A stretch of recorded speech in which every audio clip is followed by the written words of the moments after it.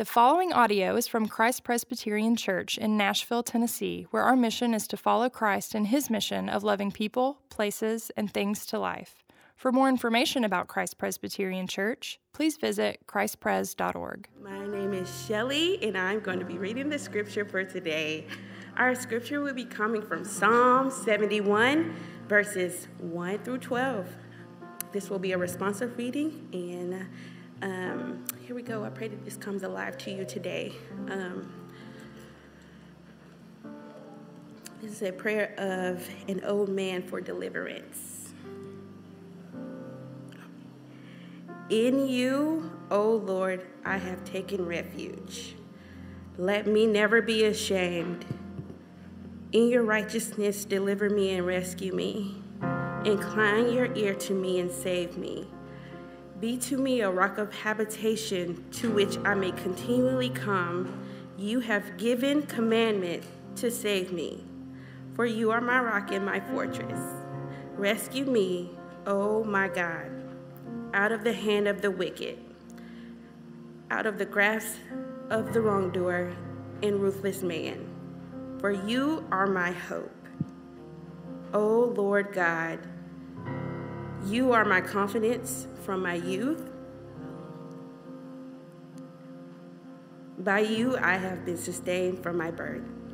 You are he who took me from my mother's womb.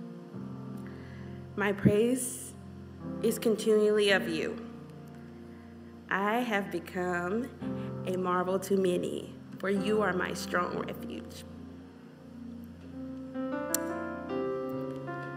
My mouth is filled with your praise and with your glory all day long. Do not cast me off in the time of old age. Do not forsake me when my strength fails. Saying, God has forsaken him, pursuing and seize him, for there is no one to deliver. O God, do not be far from me. O my God, hasten to my help. This is the word of the Lord.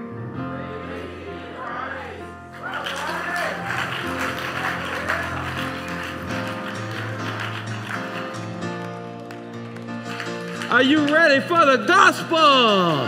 Hey!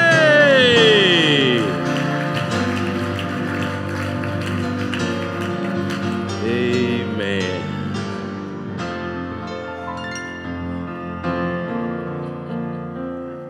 All right, brother. Yeah. And after a great reading like that from our dear sister Shelley, and after that kind of musical flourish, you're going to have to preach the gospel. No pressure.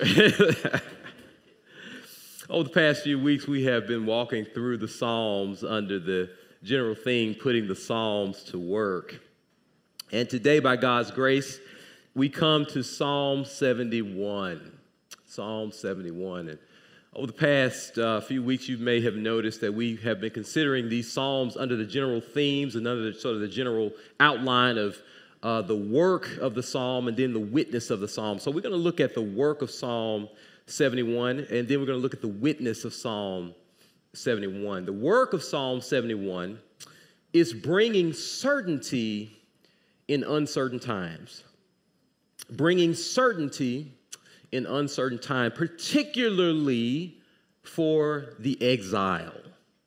To those who have either been displaced or know the vulnerabilities of displacement. We know that this was the traditional use of Psalm 71 because the Septuagint, the Greek Old Testament that was commonly used in first century Israel throughout the first century Jewish people, the Septuagint includes a header to Psalm 71, which says this, of the sons of Jehonadab, or of the first exiles. So if you want to know what this psalm is for, it's telling you in the Septuagint, it's for exiles. Sons of Jehonadab were Gentiles. And according to Jeremiah 35, these were Gentiles who had been living amongst God's people. They were ethnic minorities descended from the Kenites. Remember, you all may remember Moses' father-in-law. You all remember Moses' father-in-law and his whole people group. Those people actually found themselves dwelling amongst the Hebrews as nomads among the people of God. And so God's people had always been a mixed multitude. And this psalm won't let us forget that there are those in our midst that have an exile experience even in the household of faith. There are those right here, even amongst God's people, that can find themselves feeling what it feels like to be in exile. And the Lord sees you. The scriptures see you. They see those experiences. The experience of an exile is replete with uncertainties. The first uncertainty we see lifted up here in Psalm 71 is the uncertainty of belonging and standing in the community. Displacement is when you are pushed out, or you have to leave a place where you naturally belong, and you find yourself in a place that treats you like you don't belong. A place where you had standing, and now suddenly you find yourself in a place where you have no standing. Notice what it says in verse 1. Let me never be put to shame. Shame and humiliation is when a person is made to feel as though they don't belong, to feel as though they have no standing, to feel low as that they have no dignity, no standing, no belonging. You know, in the days of segregation in the United States, separate was never equal. Separate was never equal. Despite what people said, despite the propaganda, separate was never equal. It was, you notice that African Americans, when buses were segregated, buses were not segregated side by side. It was not black folks on one side, white folks on the other. Black folks were in the back. Some folks had to sit in the back because they had to feel a sense of inferiority. Not just separation, but inferiority, you see. Inferiority. Humiliation is when you are made to feel inferior. And exiles found themselves grappling with those dynamics. Another uncertainty of the exile is the uncertainty of rights and protection. Notice what it says in verse 4. The psalmist prayed to be rescued from the grip of injustice and cruelty. Displaced people often don't have the same rights as those recognized as those who are settled, those who are indigenous to that place, those who have citizenship. And so the exile find themselves in a particular place of vulnerability, easily able to be taken advantage of because they know that they have no indigenous advocate in that place. They know that the laws are not set up for them, but set up against them. And in verse 10, we see there's also the uncertainty of peace and privacy. Verse 10, I thought this was fascinating. Verse 10, the psalmist calls his enemies, quote, the watchers of my soul. In your translation, it may say the watchers of my life, the watchers of my nephesh, my soul, but it also means my body, my being. These are folk that just watch me carefully. The psalmist, the exile, feels the feeling of hypervisibility. Anybody that's found themselves in a situation of marginalization or oppression knows the feeling of hypervisibility. Hypervisibility. You know, there's a saying amongst African Americans. It's a phrase called driving while black. You drive certain places and you feel that you are being watched. Shopping while black. Come on, somebody. You know I'm talking, right? Bird watching while black.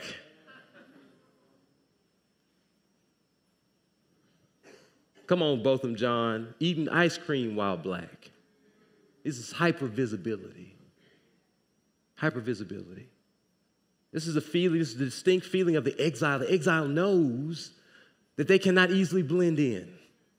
They know that in some ways there's kind of a target on their back. They know that they stick out like a sore thumb. Here's the thing. When we sign up with Jesus, the Bible says that we become exiles, that we become strangers in this world. If you don't believe me, look at the book of 1 Peter. 1 Peter chapter 2. It calls us exiles and strangers.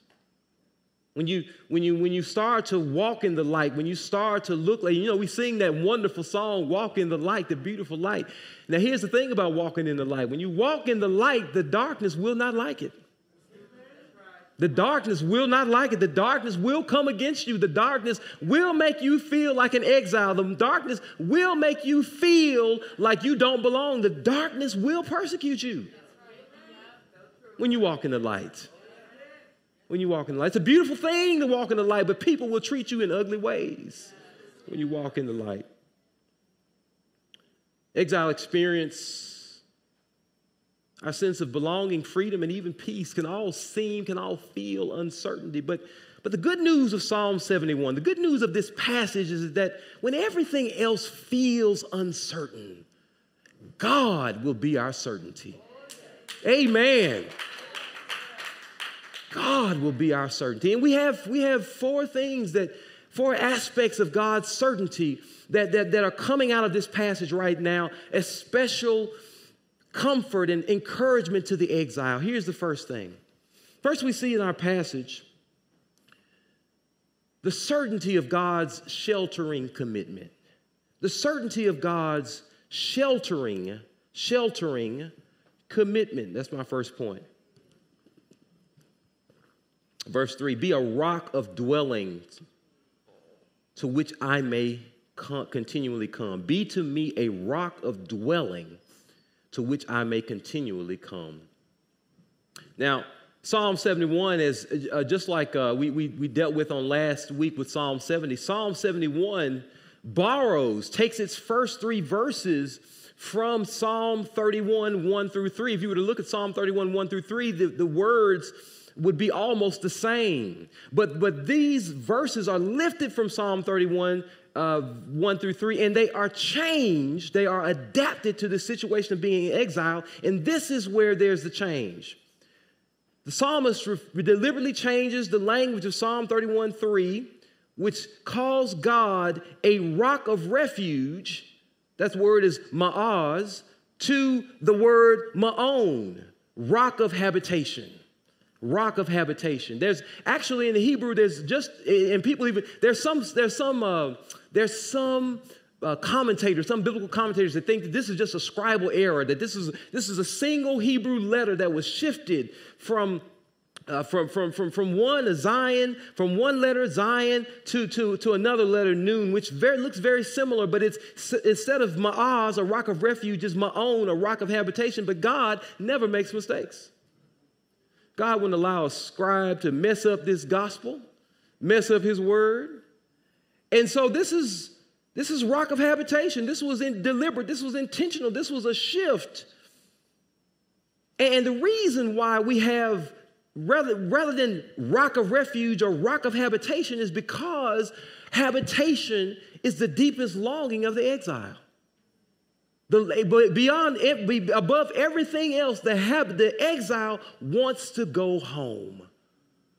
The exile is longing for a home. And here's what this is telling us when he calls us, God, be my rock of habitation that I may continually come. It says that God will be our home, that God will be our always place. Repeat after me, always place. Always place. Always place means that there is belonging for the exile because God himself will always be your belonging. God is your always place. The thing that makes home distinctive for the psalmist is, he says it very clearly, is that home is an always place, a rock of dwelling to which I may continually come. Continually is the word tamid, which literally means constantly, continually, or always. And so what the psalmist is asking of God is he's saying, God, be for me always. When nothing else is for me, always be there for me. You see, if God was just a rock of refuge, if he was not a rock of habitation, then he might be for you sometimes. He might be for you on a visit. He might be for you on a temporary vacation or temporary stay. But if God is your house, If God is your dwelling place, if God is your ma'on, if God is your habitation, you can always go home, you see. In good times, in bad times, in strong times, in weak times, when I have succeeded and when I have shown enough failed, the one thing that remains the same is God is my dwelling place. God is an always place for us, beloved. And that's such good news. That's such gospel news. That's the gospel in a single Hebrew letter, a single Hebrew word. That's such good news because people are so sometimey, aren't they? Oh, yes, they are. Security in this world is so sometimey, but God is the always place. Whether or not people accept me or love me or want to keep walking with me, I know that God will always be there for me. He made that special promise to his disciples. He said, I will never leave you. I will never forsake you. He made that special promise, saying, behold, I'm with you always. Always, even to the end of the age. God, he would be a place. Jesus promised the church that he would be a place where we could always come. We can always come. And that is the certainty of belonging for the exile. When I'm told I don't belong anywhere else, I know I belong to Jesus. Oh, my goodness. I know I belong to Jesus. I know I belong to Jesus. As Israel wandered the wilderness under the leadership of Moses, looking forward to finally coming to a land that they could call home, Moses said a prayer that reminded them who their home really was.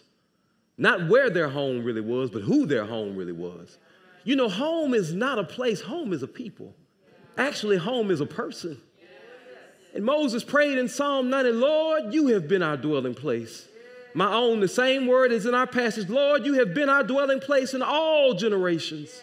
Moses' hope for God's people was not in their ability to remain so committed to the Lord, but it was in God's ability to remain so committed to them that God had always been their dwelling place. And as Moses looked back on this people, it was not as though Moses had a favorable moral opinion of these people. Moses, toward the end of his life, said, man, these folks have been rebelling since I first met them. But God, you have still been their dwelling place in every generation. In the generations of Abraham, when Abraham tried to throw away the covenant promises that God had made down in Egypt, when he sold his wife into trafficking, when he tried to throw away the promises with Hagar, when he tried to doubt God, God was still his dwelling place. When Judah got into his area of sin and wickedness, when all of the rest of them tried to throw away promises over and over again, they could count on the fact that God was still their dwelling place. God, you have been our dwelling place.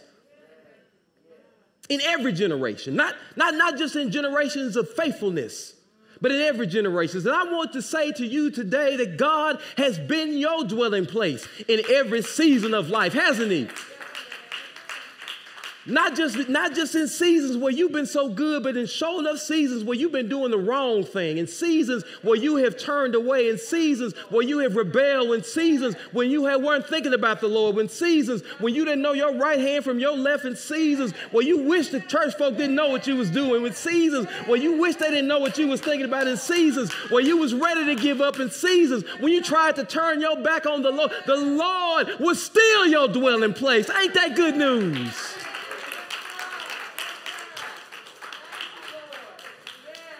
And the goodness of the gospel is that the Lord is always our dwelling place.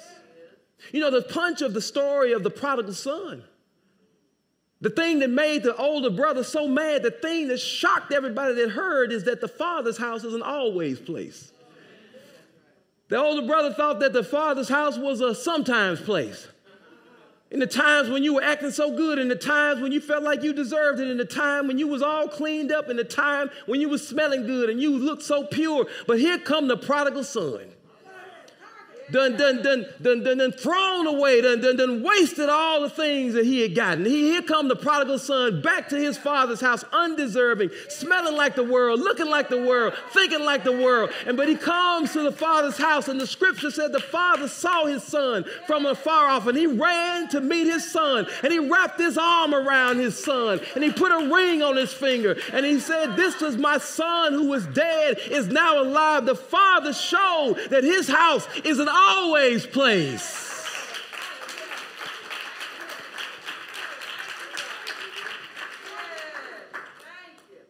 Good news is that God's house is not only an always place, it's also a protective place. It's a protective place. Look what it says. It says, you have given the command to save me, for you are my rock and my fortress. Home is a place, not only that you can always come, home is a place of protection and refuge. It's a shelter. The word translated rock here is the word salim, which means a crag or a cliff. And so although in English it seems like it's the same word, actually in Hebrew they switched words. The Hebrew has switched words. Now we're talking about a crag or a cliff. And the image is a place so high and remote that it is a safe zone for that person. You know, I learned a word this week. Whenever I learn a word, I want to share it with y'all. I've learned a word, and so we're going to get educated together. This word is eerie. Eerie. Repeat after me, eerie. And you may think, well, what does that mean? Not eerie like creepy. Not that kind of word. Not that. Eerie, A-E-R-I-E. An eyrie is a large nest of a bird of prey, especially an eagle, typically built high in a tree or on a cliff. Eagles build their nests especially high on cliffs. If you or out where predators can't reach. If you go out on Radnor Lake and you go and you take your binoculars, you'll see that there are some eagles that have made their nests safely away from human activity, safely away from predators who would seek to devour their young. And eyrie is a safe zone for the vulnerable.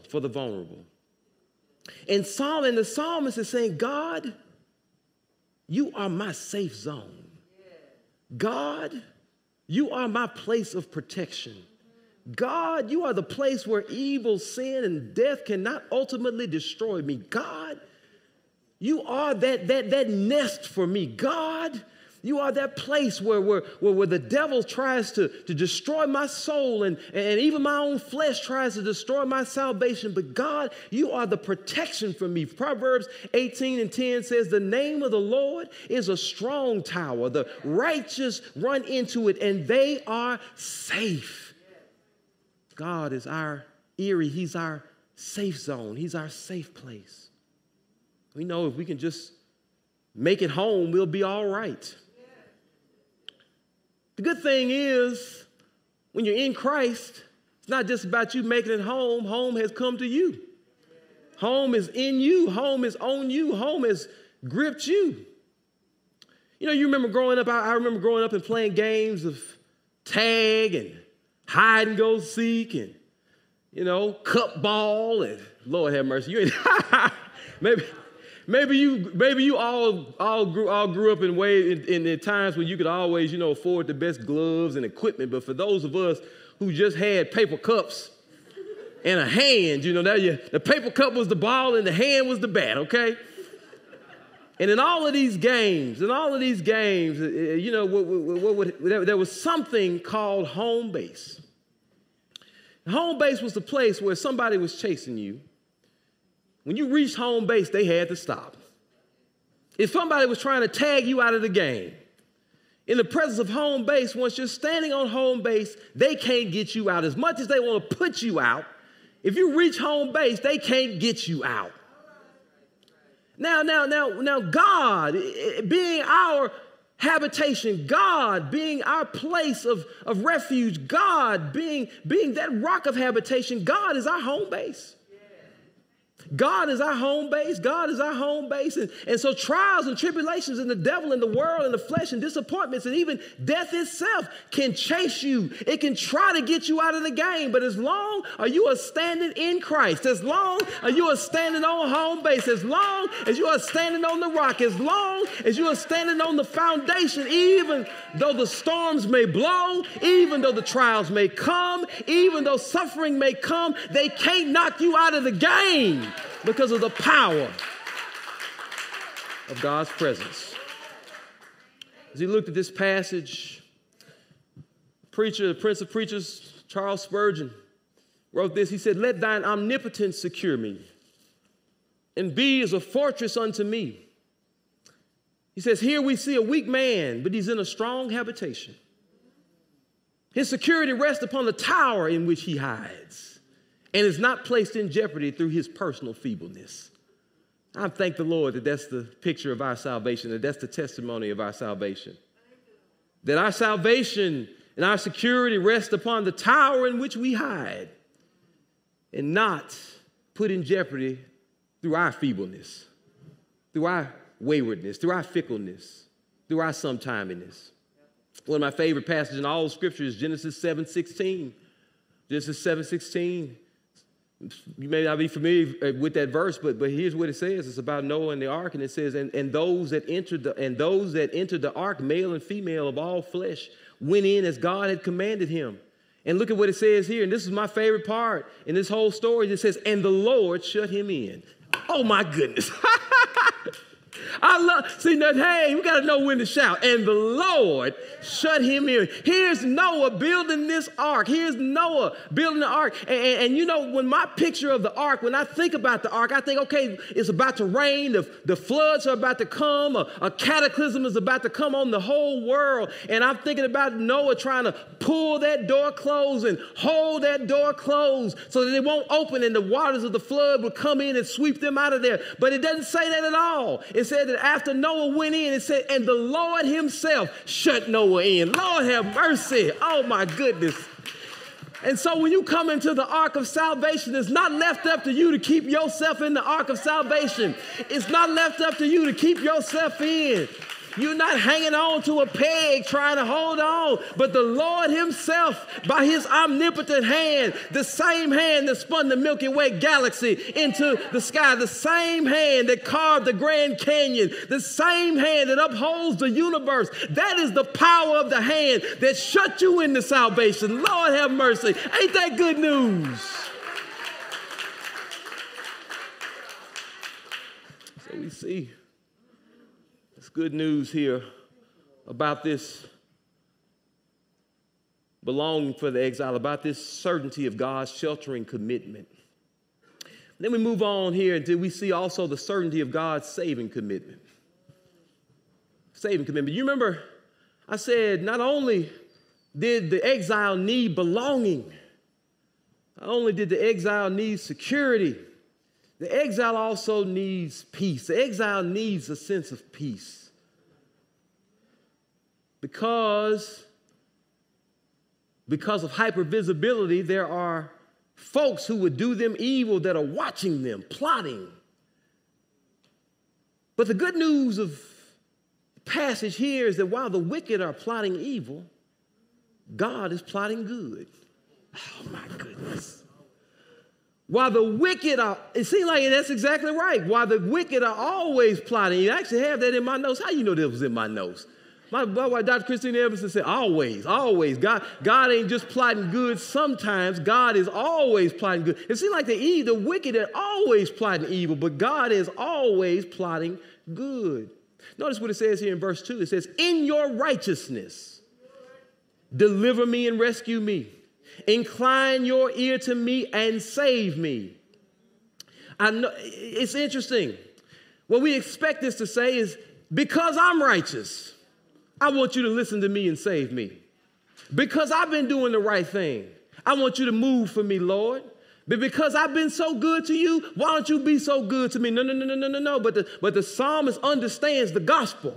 And he understands if I'm going to be saved, it's because of something in God, not because of anything in me. And so he says, in your righteousness, deliver me and rescue me. Incline your ear to me and save me. It's God's righteousness that causes God to move on the psalmist's behalf. And he, as what the psalmist is saying, he said, Lord, I know you're coming through. Not because of something in me, but because of something in you. Because God, in his righteousness, now righteousness is God's commitment. Listen to this, it's important because we use these words sometime in church, but we might not necessarily always know what they mean. God's righteousness is God's commitment to right making in the world. It's God's commitment to right making in the world. And because God is righteous, I know that he is going to make things right in this world and in my situation. Now, there's something called moral nonfeasance. Have y'all ever heard of moral nonfeasance? Moral nonfeasance is when you witness something wrong, when you witness something unjust, and you don't listen and you don't intervene. And when you witness something wrong and you don't intervene, I mean, come on now, this is the story of the Good Samaritan, isn't it right? That's a story of moral nonfeasance, of people who witnessed something wrong and they did not intervene. And Jesus actually gives a moral judgment about that. I know that our society right here in the West right now, we got to live in an individualistic society. It kind of says, you take care of yours and I take care of mine. But in the Bible, it's very different. Amen, somebody. In the Bible, we have a moral obligation to intervene on behalf of those who are vulnerable, who are being taken advantage of, who have been exploited. We have an actual responsibility. And you know where this responsibility comes from? It comes from God. The reason we must intervene is because God intervenes. Oh, my goodness. God intervenes. God is righteous. God is a right maker. That's who God is. It's not just what he does sometimes. It's who God is all the time. God is a right maker. He's a right maker. In the series finale of the hit television, some of y'all, now, spoiler alert. Okay? If you've never seen the series Seinfeld, come on, I'm about to spoil it for you. Now, you're just about 30 years late, but that's all right. If you've never seen, I'm about to spoil it, okay? That's exactly right. In the series finale of the hit television series Seinfeld, the main characters, Jerry, George, Elaine, and Kramer, are arrested for failing to help a carjacking victim. The actual crime they get arrested for, they sit there and talked amongst each other and kind of smiled and chuckled. They get arrested for what's called criminal indifference. Criminal indifference. And when the judge who sentences them to a year in jail says this when he sentences them. He says, I do not know how or under what circumstances the four of you found each other, but your callous indifference and utter disregard for everything that is good and decent has rocked the very foundation upon which our society is built. He's saying, you so selfish, it is undermining everything we stand for. And it's people that in the midst of their suffering and in the midst of their situation, they wonder whether God might be like that. Whether God is guilty of moral nonfeasance. Come on, somebody. I know I'm talking right here.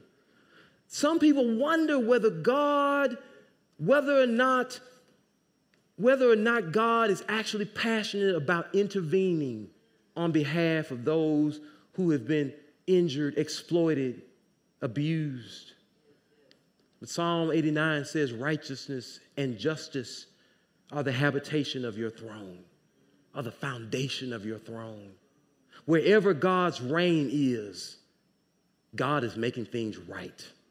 Wherever God's power is, God is making things right on behalf of those who have been injured. God can't sit by and just act like it didn't happen to you. Because God doesn't just do righteousness, God is righteous. There is something in God that compels God to act when God sees wrong happening in his world. His very nature is revolted against it. He can't stand by while it persists. And this is why Christ came. Christ said, I came to destroy the works of the devil. And so wherever you see the works of the devil in this world, you can know that God has intervened, that God in his passion for justice and righteousness has done something about it, that God is not guilty of moral nonfeasance. Nobody has done more to overturn injustice and to lay the foundation for justice and righteousness than God has. For God is justice. God is righteousness. Just like God is a truth teller and he cannot lie, God is a right maker. He cannot abide while wrong persists. God can't keep his seat while things are happening wrong to his children. God has got to intervene. And so whenever you're calling out to God for justice and mercy, you're not twisting God's arm. When we pray to the Lord and we ask him to intervene on behalf of justice in this world, we are not twisting the arm of somebody who does not want to intervene. We are calling on the war. Listen, the very reason we're praying at all is because God put it on our heart to pray. Because God wants to intervene. And so he gave us a mind to call on him so that he can intervene. We are simply asking God to be God in this situation. It was the Protestant reformer Martin Luther that once said this. He said, prayer is not overcoming God's reluctance, but laying hold of God's willingness. And so we know that God is willing, that God is passionate, that God is desirous to make things right in this world and on behalf of those who are marginalized, those who have been treated poorly. Here's another thing, and I'm moving to my close here. We see also the certainty of God's steadfast commitment. The certainty of God's steadfast commitment. Look what it says in verse 9. This is important. We got to hit this. It says, do not discard me in my old age. Do not forsake me when my strength fails. You know, it's interesting. People can become exiles in time as well as space. People can be treated as though they do not belong or that they are expendable when they reach a certain age, as though they have outlived their usefulness, as though they have outlived their place in society, as though they are strangers in their own home. Pat Bailey, 63-year-old lady, precious soul, talks about living in a nursing home where she's lived for 5 years since having a massive stroke and several subsequent heart attacks. And this is what she says. She says, when I ask questions, they treat me like I'm old and stupid, and they don't answer. Another resident says, you know, when you reach a certain age, people start treating you like you're disposable. I read an article that says approximately 1 in 10 Americans aged 60 plus have experienced some form of elder abuse. And some estimates range as high as 5 million elders are abused each year. The annual loss by elderly victims of financial abuse is estimated to be at least $36.5 billion. $36.5 billion have been stolen from our elders. This is how we treat our precious seniors, who are treated as exiles in time. Exiles in time. But God is not like that. God is not like that. God doesn't treat people as expendable. God does not throw people away. You see, if God has been there for you, he will always be there for you. Yeah, and that's what the psalmist appeals to. The psalmist appeals to the time in his life when God took him from his mother's womb. And he says, based on your goodness and mercy to me at my mother's womb, I know that you'll always be there for me. If you were there for me when I didn't know my right hand from my left, when I was helpless and weak and didn't know anything in this world, I know that you will be there for me in the future. I know that you will always be there for me. God's keeping him in the past was confidence that God would continue to keep him in the future. Brother James Cleveland used to sing a song that simply says, I don't feel no ways tired. Come too far from where I started from. Nobody told me that the road would be easy. I don't believe he brought me this far to leave me. And this is what this psalm is saying. The psalm is saying, I know that God will be there for me because he has brought me thus far along the way. And as you look at your future and the situations that you're going through, doubts can start to cloud your mind. You can start to believe and start to succumb to the uncertainties about your future. But when you begin to succumb to the uncertainties about your future, I just want you to look at your past. You can look back at the past of how God has dealt with his people, but I want you to look at the past and how God has dealt with you. And every one of us, you can testify today. Hadn't God been good to you?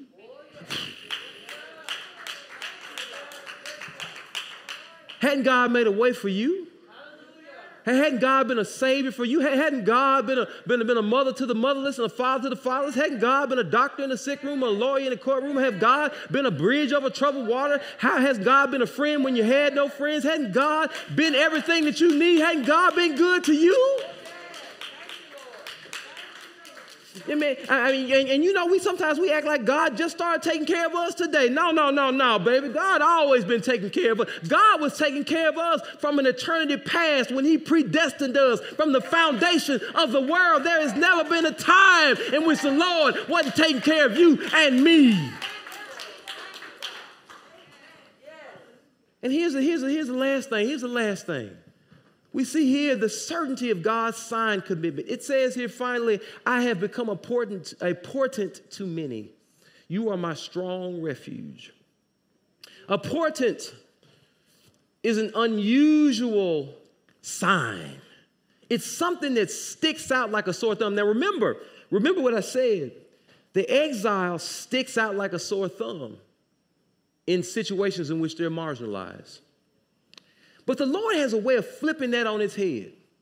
He has a way of saying, although you stuck out as a sign of rejection, I'm going to make you stick out as a sign of acceptance. Oh, my goodness. Although you stuck out as a sign of indignity, I'm going to make you stick out as a sign of my dignity and my status and my belonging. Although you have stuck out as a sign of humiliation, I'm going to make you stick out as a sign of my glory. Of my glory. And that's what ends up happening here. The psalmist comes to this crescendo, which talks about with the mighty deeds of the Lord, it says, with the mighty deeds of the Lord, I will come and I will remind them of your righteousness, yours alone. The psalmist is saying, God, you're going to do something so great in my life. God, you're going to do something so amazing in my life that people are going to fall flat on their face and they are going to say, wow, I cannot believe that happened for you. He is saying that the healing will be more spectacular than the hurt. He is saying that you stared hard at my calamity, but just wait, baby, till you see my deliverance. He said, and when it happens, I'm going to give God all the praise for it. The late, great Alex Haley, author of Roots, was known for having in his office a peculiar picture of a turtle sitting on a fence. And people would go into his office and they would look at that turtle sitting on a fence. It's a strange picture that he had in his office of a turtle sitting up on a fence. And once a journalist asked him about that picture, he said, why do you have this picture of this turtle sitting on a fence? And he said to the journalist, Alex Haley said, I keep it here to remind me of a lesson that I learned long ago. He said, if you see a turtle sitting on a fence post, there's one thing you know about it. You know he had some help. Lord have mercy. If you see a turtle sitting on a fence, The one thing you know about him is that he had some help. And God has made us to be the turtle sitting on the fence so that the world looks at us and they say, you know, the one thing I know about you is that you had some help. He wants us to know, he wants the world to know that there's something so spectacular, something so amazing, something so mind-blowing in your life and in my life that you couldn't do it for yourself, that the world couldn't do it for you, that only God himself was able to do that for you. Ain't that good news? This holiness that you got, you couldn't give it to yourself. You had some help. This peace that you got, you couldn't give it to yourself. You had some help. This deliverance that you got, you couldn't give it to yourself. You had some help. This glory that's on your life, you couldn't give it to yourself. You had some help. This resurrection on the last day, you couldn't give it to yourself. You had some help. This shining like the sun in the Father's kingdom, you couldn't give it to yourself. You had some help. Ain't that good news? Good news indeed. Father, we thank you for being so good to us, Lord. Thank you, Lord, for being our help. Thank you for being great in our lives, oh God. You are magnificent, oh Lord. Better to us than we realize and certainly better than we deserve. Lord, help us to live to your glory. In Jesus' name, amen. Amen.